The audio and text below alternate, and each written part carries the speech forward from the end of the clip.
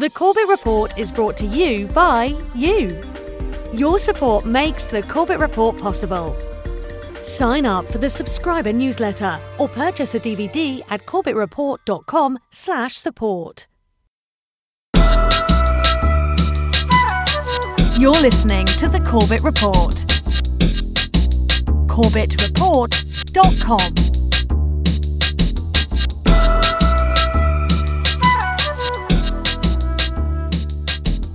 Welcome, ladies and gentlemen, welcome to another edition of the Corbett Report.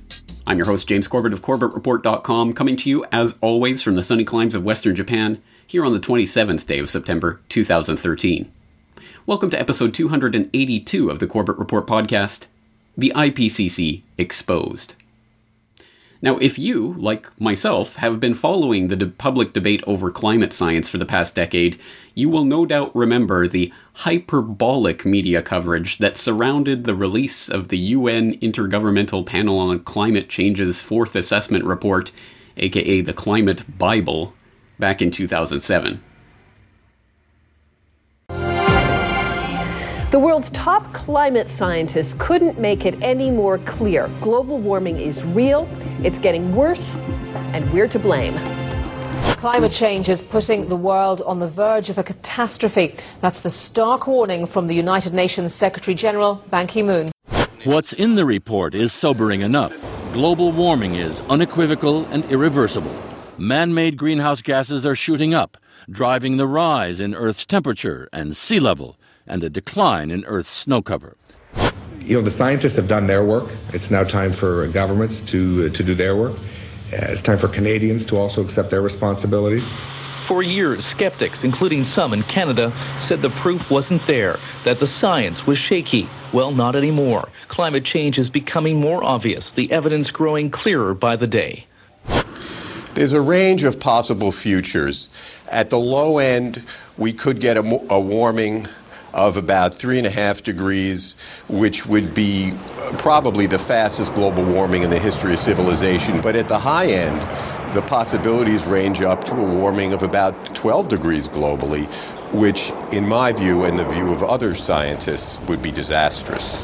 And we don't know whether we're going to get the 3.5 degrees, the 12 degrees, or anything in between. Obviously, government should be saying, let's plan for the 12 degrees and hope for the 3.5 degrees. Yes, I think it's fair to say that the IPCC's fourth assessment report back in 2007 was treated by the media with the same reverence that would have been reserved in a bygone era for the Holy Bible. And I suppose that's particularly apt because it has been pointed out many times and deserves to at least be mentioned once again that there are numerous parallels between the religious dogma of old and the environmental dogma of now. Not only the fact that the fourth assessment report was repeatedly and consistently referred to as the Climate Bible by that selfsame media, but also that it represents, of course, an ideology in which the original sin of our carbon production can only be atoned for by buying carbon indulgences from the carbon priesthood. More on which later, but first sticking specifically to the science of the matter, because this is the point at which the proponents of disastrous man-made global warming always wants to come back to, and rightfully so. I think it's important to understand that the legitimacy of the IPCC's assessment report process to speak for some sort of scientific consensus has been repeatedly undermined in the years preceding the publication of that last report. And as one obvious example of that, we can point to the ClimateGate scandal that hit in 2009. And I will not belabor the point here. I will simply refer to people to my previous work on this subject, which I have done in numerous times in the past. And I will put links in the show notes for today's episode so you can go and watch some of my previous ClimateGate reporting.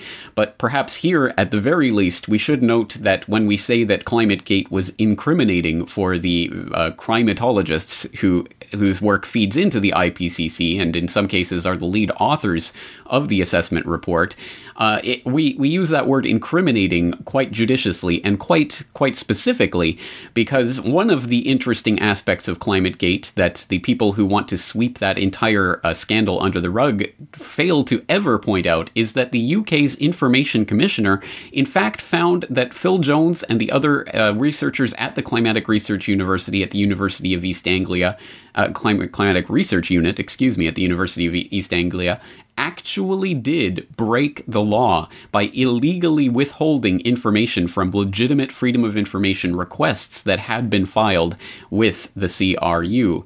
So they were, in fact, found guilty of breaking the law, but it was not prosecuted because by the time the Information Commissioner had received that complaint and the details of it by the ClimateGate scandal, it was already past the statute of limitations for prosecution. So these are really unconvicted criminals who have participated in this scandal, and that's one aspect of ClimateGate that needs to be pointed out again and again. And but ClimateGate, of course, was not the be-all and end-all of the undermining of the IPCC's legitimacy in the years since the publication of its last assessment report. In fact, there have been numerous scandals that have cropped up again and again to further undermine that legitimacy. And there's a lot to go through, so perhaps as a quick summary, let's turn our minds back to a Sunday update that appeared here on the Corbett Report a few years ago. In our top story this week, the UN's beleaguered Intergovernmental Panel on Climate Change is facing more troubles this month, as some of its own lead authors strike out against it. Last Sunday, a paper co-authored by IPCC lead author Mike Holm went viral on the internet after it was pointed out that it contained a damning critique of claims that the UN-led political organization represents a consensus of 2,500 scientists. Claims such as 2,500 of the world's leading scientists have reached a consensus that human activities are having a significant influence on the climate are disingenuous, he wrote in the paper. In a subsequent statement last Tuesday, ostensibly clarifying his remarks, he wrote, quote, "Giving the impression that the IPCC consensus means everyone agrees with everyone else, as I think some well-meaning but uninformed commentaries do or have a tendency to do, is unhelpful. It doesn't reflect the uncertain, exploratory, and sometimes contested nature of scientific knowledge." End quote. Also last week, IPCC lead author Richard Toll added his voice to the growing ranks of scientists who feel that the IPCC process must be completely reformed before its fifth assessment report is conducted. Regarding the much-criticized procedures for crafting the political report, Toll wrote, quote, "I think that the IPCC should suspend the AR5 process, fix the procedures for nominating and selecting authors, and postpone the report to 2015. I'd rather bet on New Zealand winning the World Cup." End quote. The much-criticized organization and its procedures are currently under review by the Inter-Academy Council, and in a hearing last week at McGill University in Montreal, IPCC lead author John Christie slammed the IPCC defenders as gatekeepers who have become victims of groupthink. These criticisms come on the back of a series of scandals that have exposed the IPCC as a political organization writing reports for a specific political agenda.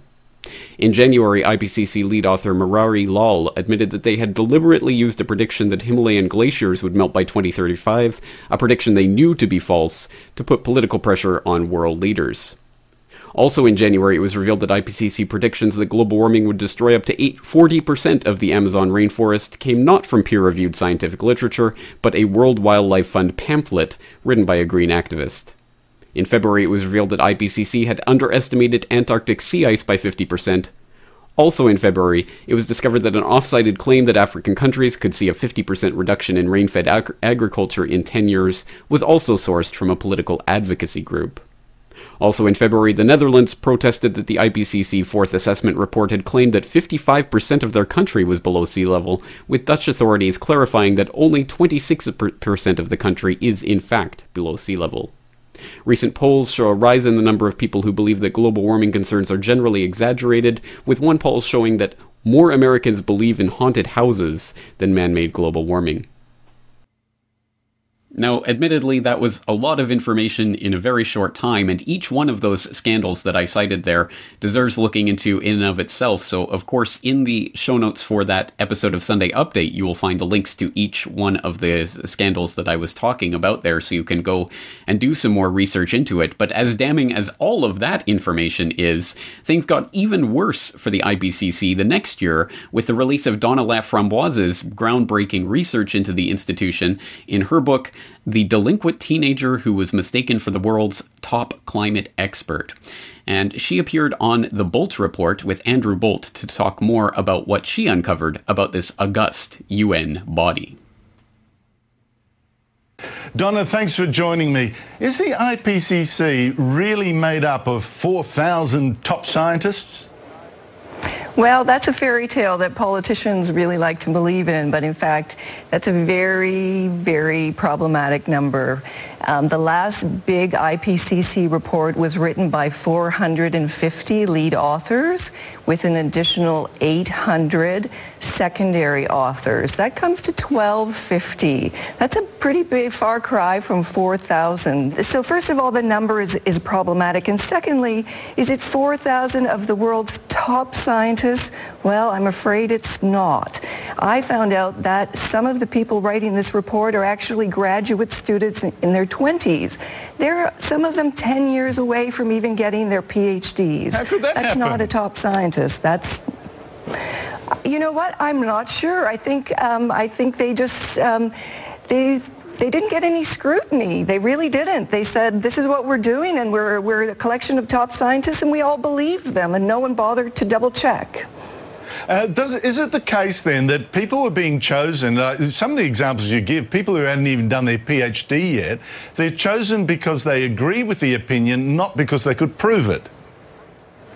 Well, you know, one suspects that that's what was going on, that in fact people were chosen because they perhaps could be easily led. They were young and could be easily led, perhaps because they had already expressed the kind of opinion the IPCC brass was hoping the report would express. It's not clear, but it certainly looks fishy. And lastly, we were told that it relies on peer-reviewed science. That doesn't seem to be the case from what you seem to have established. Well, that's the other thing. That's the other big fairy tale here. The chairman of the IPCC has been going around the planet assuring us that the reports are based only, solely, and exclusively on peer-reviewed science. Well, when I actually decided to check out how many of the sources cited by the IPCC were published in peer-reviewed scientific academic journals, only 2/3 were. And we also discovered that 21 out of the 44 chapters had so few peer-reviewed sources that that chapter would have received an F on a grade school report card. It seems to me, Donna, what you also found out was a lot we were reviewing on green groups literature, and I think people really should look at what you've come up with, because I think it'll really startle them how thin this material is. Donna Laframboise, thank you so much for joining us. Now, people who are interested in a more in-depth conversation with Donna Laframboise about her research and what she uncovered in the course of writing her book, I will refer you to the interview archives on CorbettReport.com for interview 434, where I had an in-depth conversation with Donna about that topic. So I will refer you to that interview and, of course, to her book itself for more on the scandals that undermine the supposed legitimacy and authority of this UN Intergovernmental Panel on Climate Change and its pronouncements. But just like in some bad horror movie where the killer comes back at the end despite having supposedly been killed off earlier in the movie, it seems that the IPCC is also coming back, and now it's preparing to release its 5th assessment report. Guess what, everybody? They're back, and it's almost exactly the same as what we saw in 2007. We're going to begin with news that is hot off the presses, the latest word on climate change. A United Nations report just released in the past hour says it is extremely likely that humans are mostly to blame for temperatures that have been climbing now for decades. How sure are these scientists? They say about 95% certain. And in science, 95% is pretty darn certain. The report says there's now a 95% chance that the pollution we cause in the atmosphere is causing the planet to get warmer. First, the IPCC declares that 95% certainty that humans are responsible for more than half of the observed increase in global average surface temperatures from 1951 to 2010. Some other major conclusions that they have that aren't that far off from their previous reports, but nonetheless emphasize and confirm previous findings that we can expect. They expect a range of temperatures in the next century to go up 1.5 degrees Celsius to 4 degrees Celsius. That works out to be about 6 degrees Fahrenheit. And also predicting a 10-inch to 3 feet sea level rise by 2100. The IPCC report is expected to conclude with at least 95% certainty that human activities have caused most of Earth's temperature rise since 1950 and will continue to do so in the future. That's up from a confidence level of 90% in the 2007 report. The last year the assessment came out.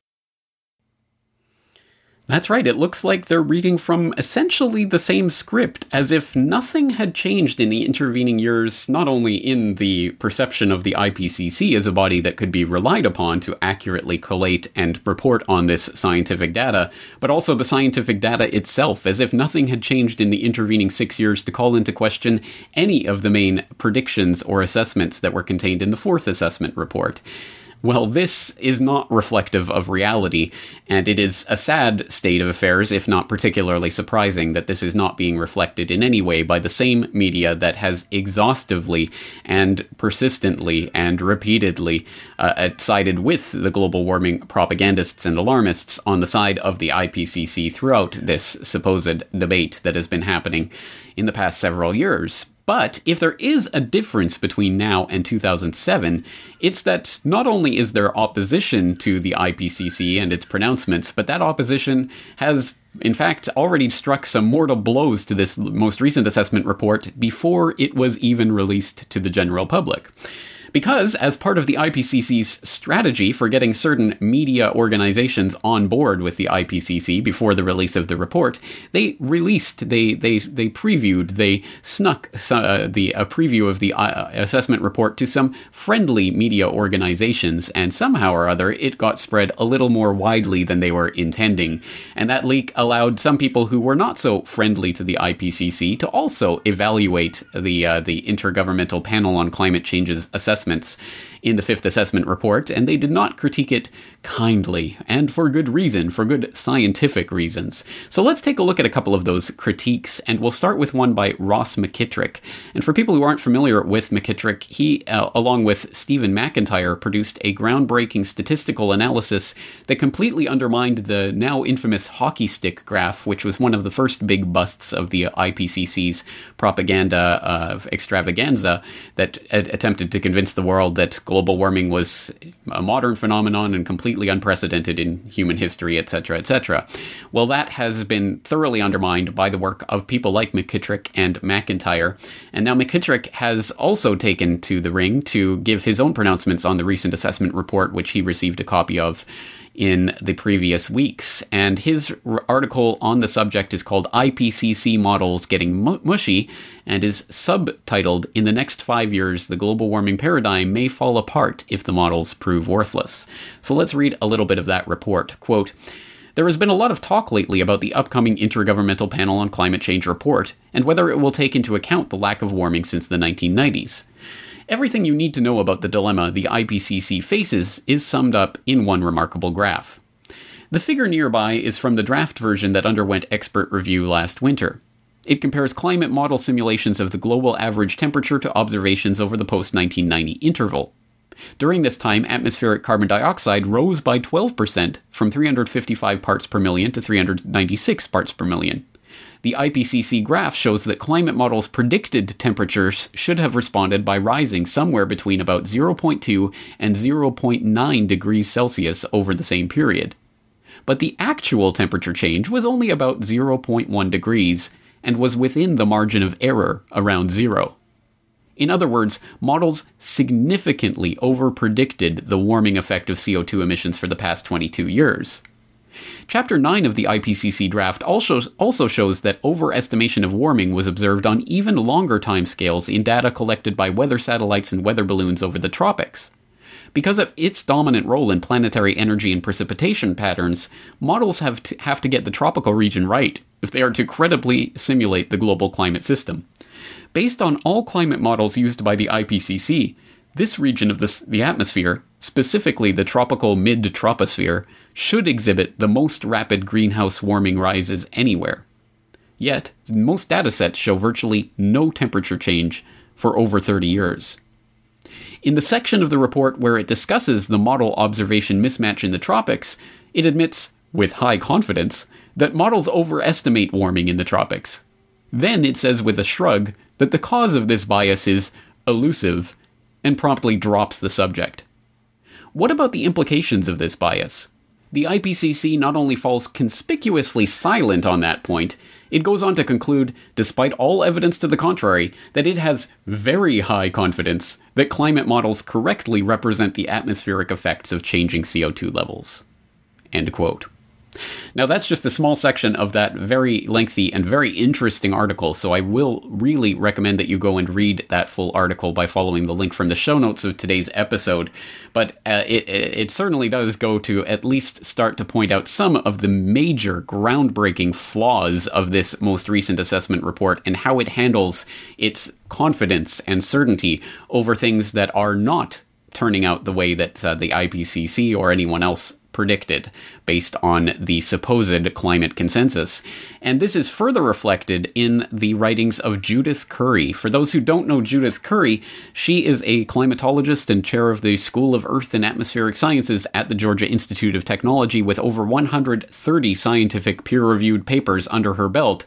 So certainly not someone who can be charged with being just an amateur or someone who doesn't have peer-reviewed science on her side. And in fact, someone who was the darling of the pro-climate change community back several years ago when she was warning about the effects of man-made climate change, but in recent years she's been more and more questioning the supposed consensus surrounding the IPCC's assessment report and the official conclusions of the man-made global warming crowd, and as such has been increasingly marginalized by her once great pals in the global warming community.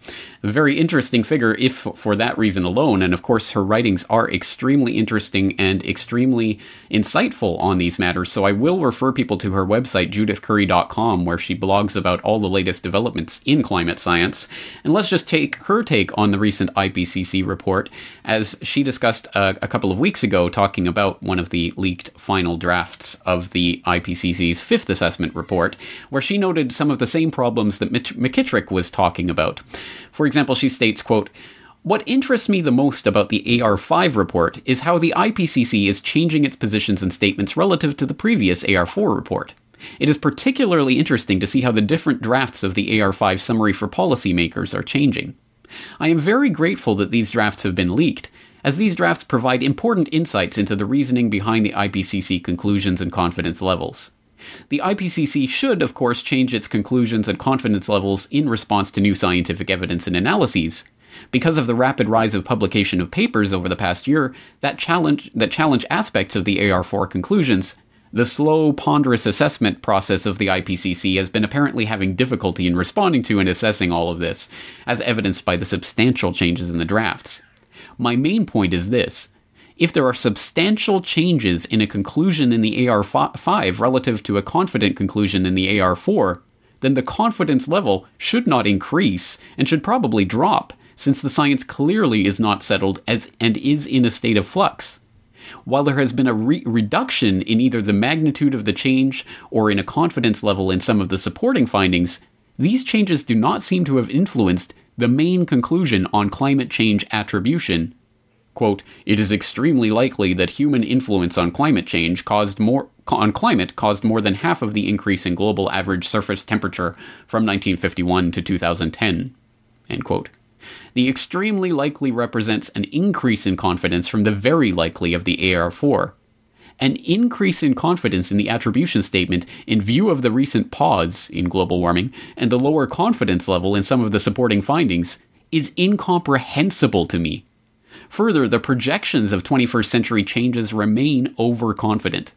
These inconsistencies seem to me to reflect a failure in meta-reasoning by the IPCC. I hope that these inconsistencies are pointed out at the forthcoming meeting in Stockholm." End quote. Again, a very important article from Judith Curry's blog, so once again I will refer you to that blog so you can continue following all of the twists and turns in the coverage of this latest assessment report. But I think we are getting the idea that there are some major fundamental underlying flaws in the very, very contestable statements about the extent, the high confidence that man is causing the climate change that we've seen in the past 50 years, etc. And this, of course, will be nowhere reflected in the hyperbolic media coverage surrounding this report. So I think we have to really gird ourselves against the media propaganda blitz campaign that we are likely to be subjected to in the coming weeks, once again trying to renew the hype over the IPCC and its findings.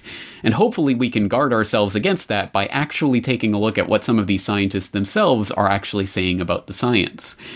And once we do so, we of course find very troubling inconsistencies like these that are being pointed out. And of course this raises two very interesting questions. One of them is, why is this happening? The other is how. The why is, of course, probably the more important of those two questions, but it is one that has been really well covered, I think, by a lot of different aspects of the alternative media, including work that I've done in the past. So for a brief summary of why the IPCC is being so clearly steered towards its inevitable conclusion that man is to blame for man-made global warming, and we are all going to die if we continue to emit carbon dioxide into the atmosphere, well, we can turn back to that 2010 Sunday update that we were looking at earlier. In related news, the collapse of the man-made global warming hysteria has made it difficult to pass carbon cap-and-trade legislation in the Senate that is a key step in creating a carbon derivatives market that will create trillions of dollars for Wall Street firms and oil companies.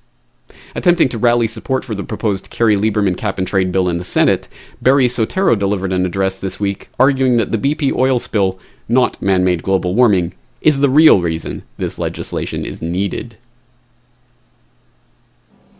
The tragedy unfolding on our coast is the most painful and powerful reminder yet that the time to embrace a clean energy future is now. Now is the moment for this generation to embark on a national mission to unleash America's innovation and seize control of our own destiny. Each of us has a part to play in a new future that will benefit all of us. As we recover from this recession, the transition to clean energy has the potential to grow our economy and create millions of jobs. But only if we accelerate that transition. Not mentioned by Soetoro is the fact that BP in fact helped to write the cap-and-trade legislation, nor the fact that GE has lobbied strenuously for the creation of a cap-and-trade scheme from which they stand to benefit to the tune of billions of dollars, nor the fact that Ken Lay of Enron helped to design a cap-and-trade scheme with Al Gore, Goldman Sachs, and others in the 1990s, nor the fact that Soetoro himself, currently going by the name Barack Obama, directed a charity that granted $1.1 million to launch the privately owned Chicago Climate Exchange. At this time last year, when cap-and-trade legislation was being voted on in Congress, it was pointed out that cap-and-trade is a money-making operation for the very oil companies and Wall Street financiers who are supposed to be punished by such legislation.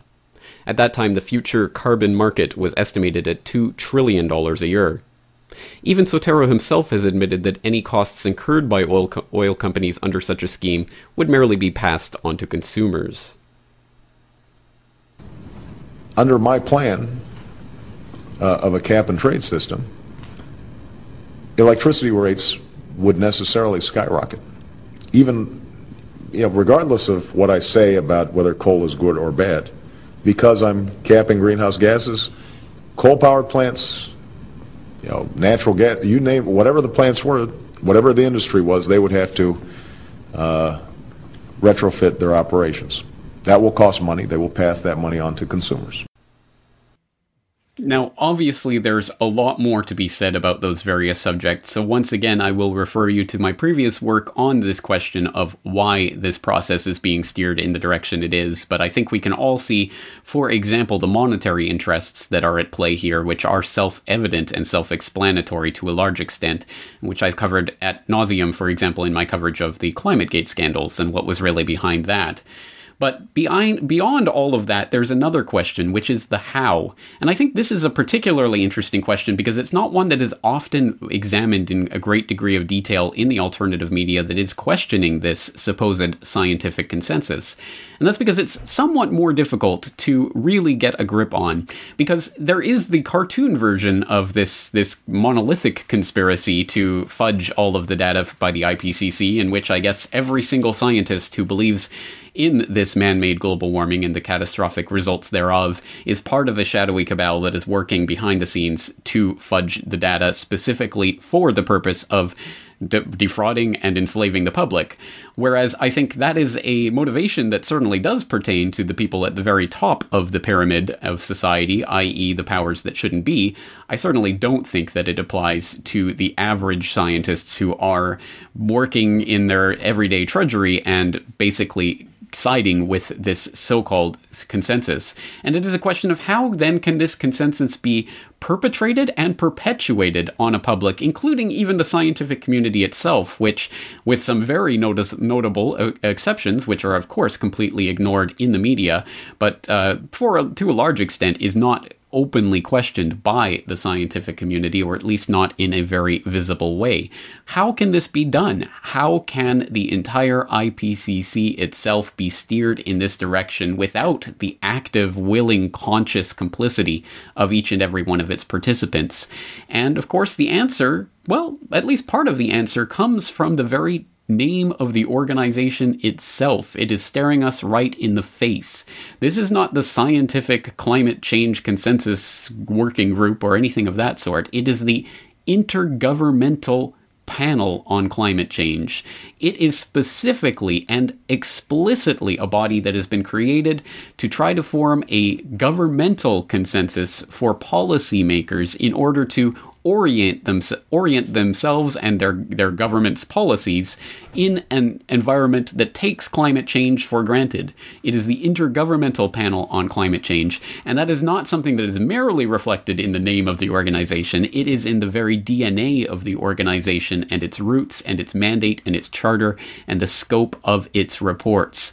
And this is something that actually did strike me at the time of the release of the fourth assessment report, when I was still on the fence about the IPCC, and I was genuinely interested in getting to the nuts and bolts of the report that I was hearing so much about in the media. So when these reports started appearing in February of 2007, I was very interested to read the report for myself. And given that this is the internet era in which the sum of human knowledge is available at our fingertips, I assumed it would only involve a quick search in order to find the report and read it for myself.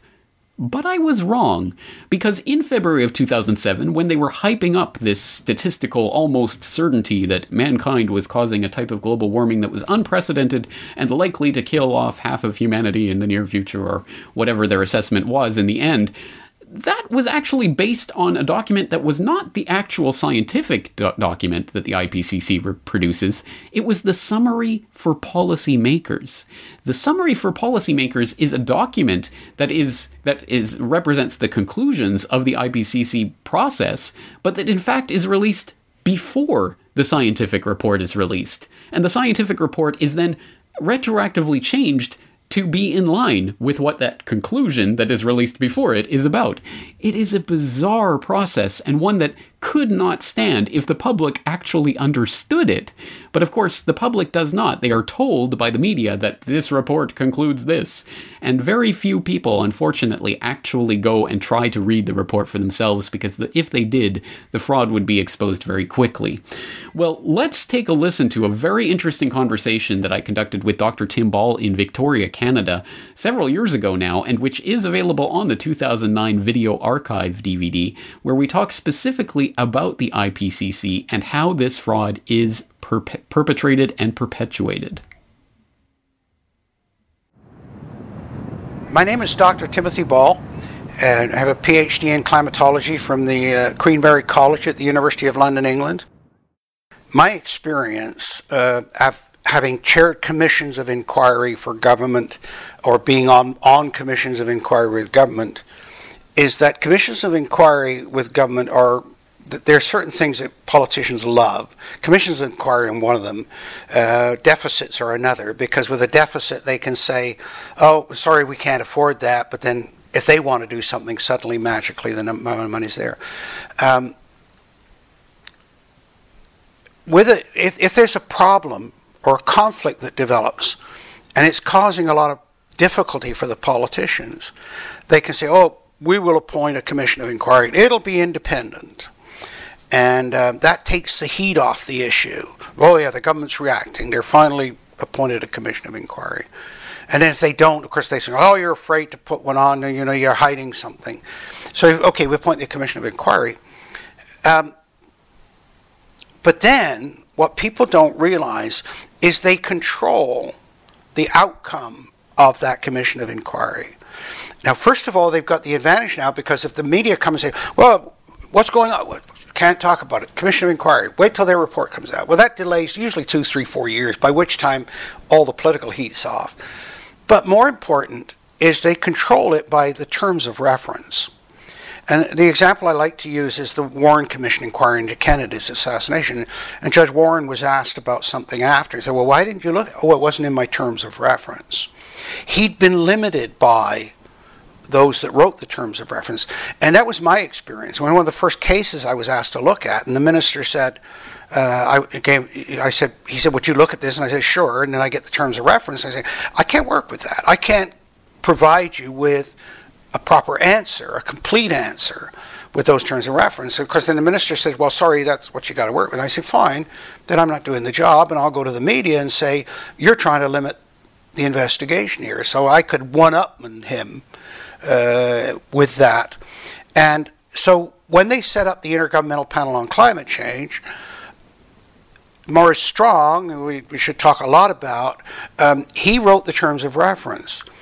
And the first term of reference was the definition of climate change. And he limited it deliberately to only human causes of climate change.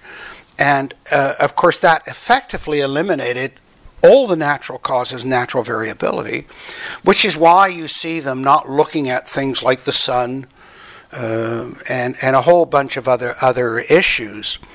And, of course, he then limited it even further in another term of reference that he set it up into 3 working groups. There was the technical group, working group 1, which wrote the science report. And that was 600 of the 2,500 people. The other 1,900 were in working groups 2 and 3. Now, they were inconsequential because they had to accept the findings of working group 1, which were already limited by their terms of reference. So whatever their finding was, working groups 2 and 3 then said, okay, you telling us it's going to warm, we accept that as fact. We now look at the implications of that. And that's where you hear all these stories about, oh, the ice is going to melt, the sea level is going to rise. So really, the majority of the report by 1,900 scientists is accepting without question the finding of the first group. Now, Strong, it really restricted it even more because they came out and said, look, this report is not to be used for policy. But then they set up the summary for policymakers, the absolute contradiction of that. And the summary for policymakers is written by a completely separate group. And then they write it independent of the science report. They write science report's finished and set aside. The summary for policymakers is written and given out to the media. So, for example, the last report, the fourth assessment report, came out in 2007. The summary for policymakers was released in April. The science report wasn't released till November. But the rules, the terms of reference that Strong wrote said that the summary for policymakers goes back to the science report people and says, make sure your science report agrees with what we've put in the summary. So it's like an executive of a company writing the summary of a report and then telling the employees, to find the facts to agree with the summary. And it's the most unbelievable process you can imagine.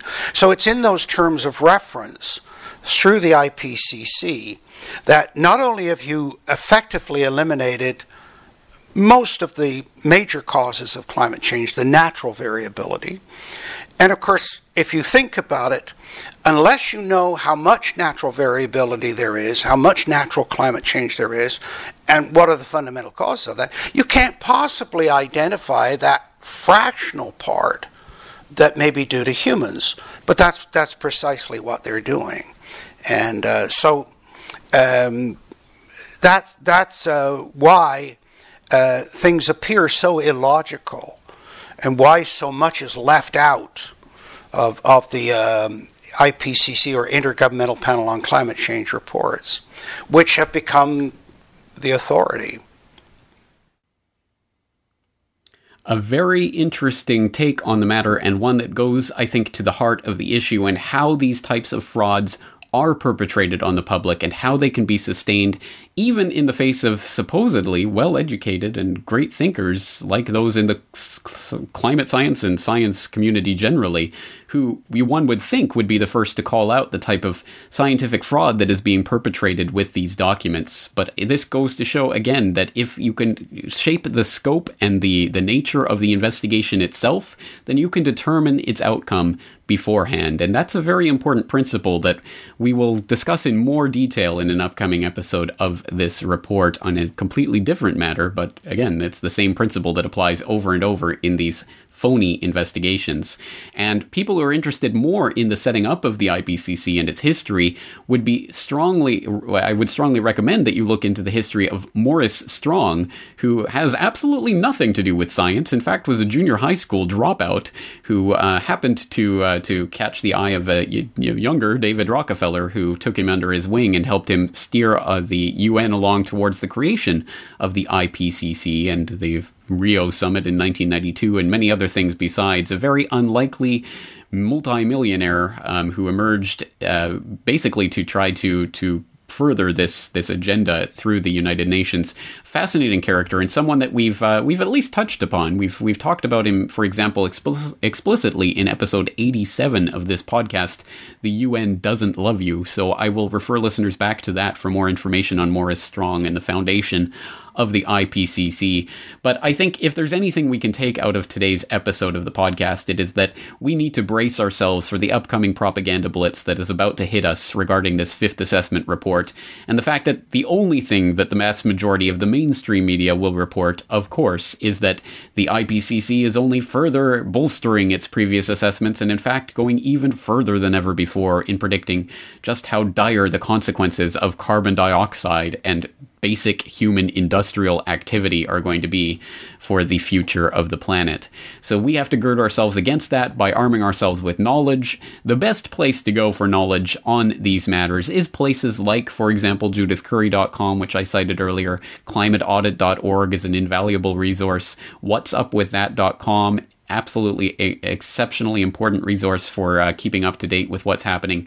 And I would like to humbly suggest that people also support myself as I start a new video series talking about different aspects of the global warming fraud, because once you start to look into it, there are literally dozens and dozens and dozens and dozens of little points that come and make appearances on the climate science stage and then go away before anyone has a chance to really dissect them. There are so many of those that really need to be dissected. So I'm going to be starting a new global warming series coming up in the coming few days, where I'm going to release one specifically on this issue of the IPCC's fifth assessment report. So I will ask your support in helping to spread word and knowledge about those videos, and that video when it appears in particular, as we can really make a difference. As, for example, the alternative media's spearheading of the ClimateGate scandal shows, we can break through to the mainstream masses who only get their news from the BBC and other biased institutions like that.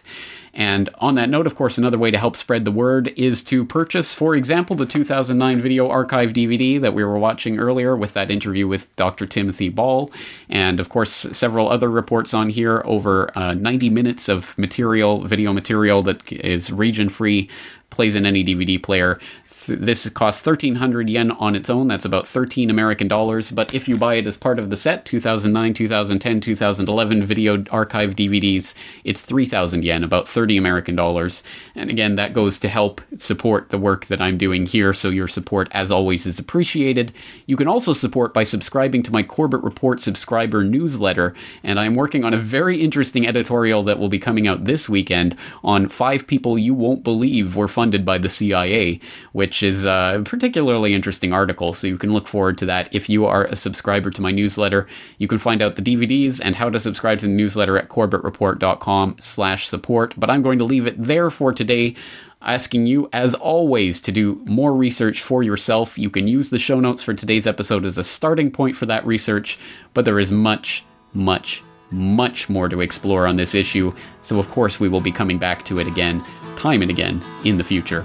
That's it for today. Thank you for joining me for this edition of the Corbett Report. I'm your host, James Corbett, asking you to join me again next week. But it will rain again. I don't know when, but this drought must end. The Corbett Report is brought to you by you. Your support makes the Corbett Report possible. Sign up for the subscriber newsletter or purchase a DVD at corbettreport.com/support.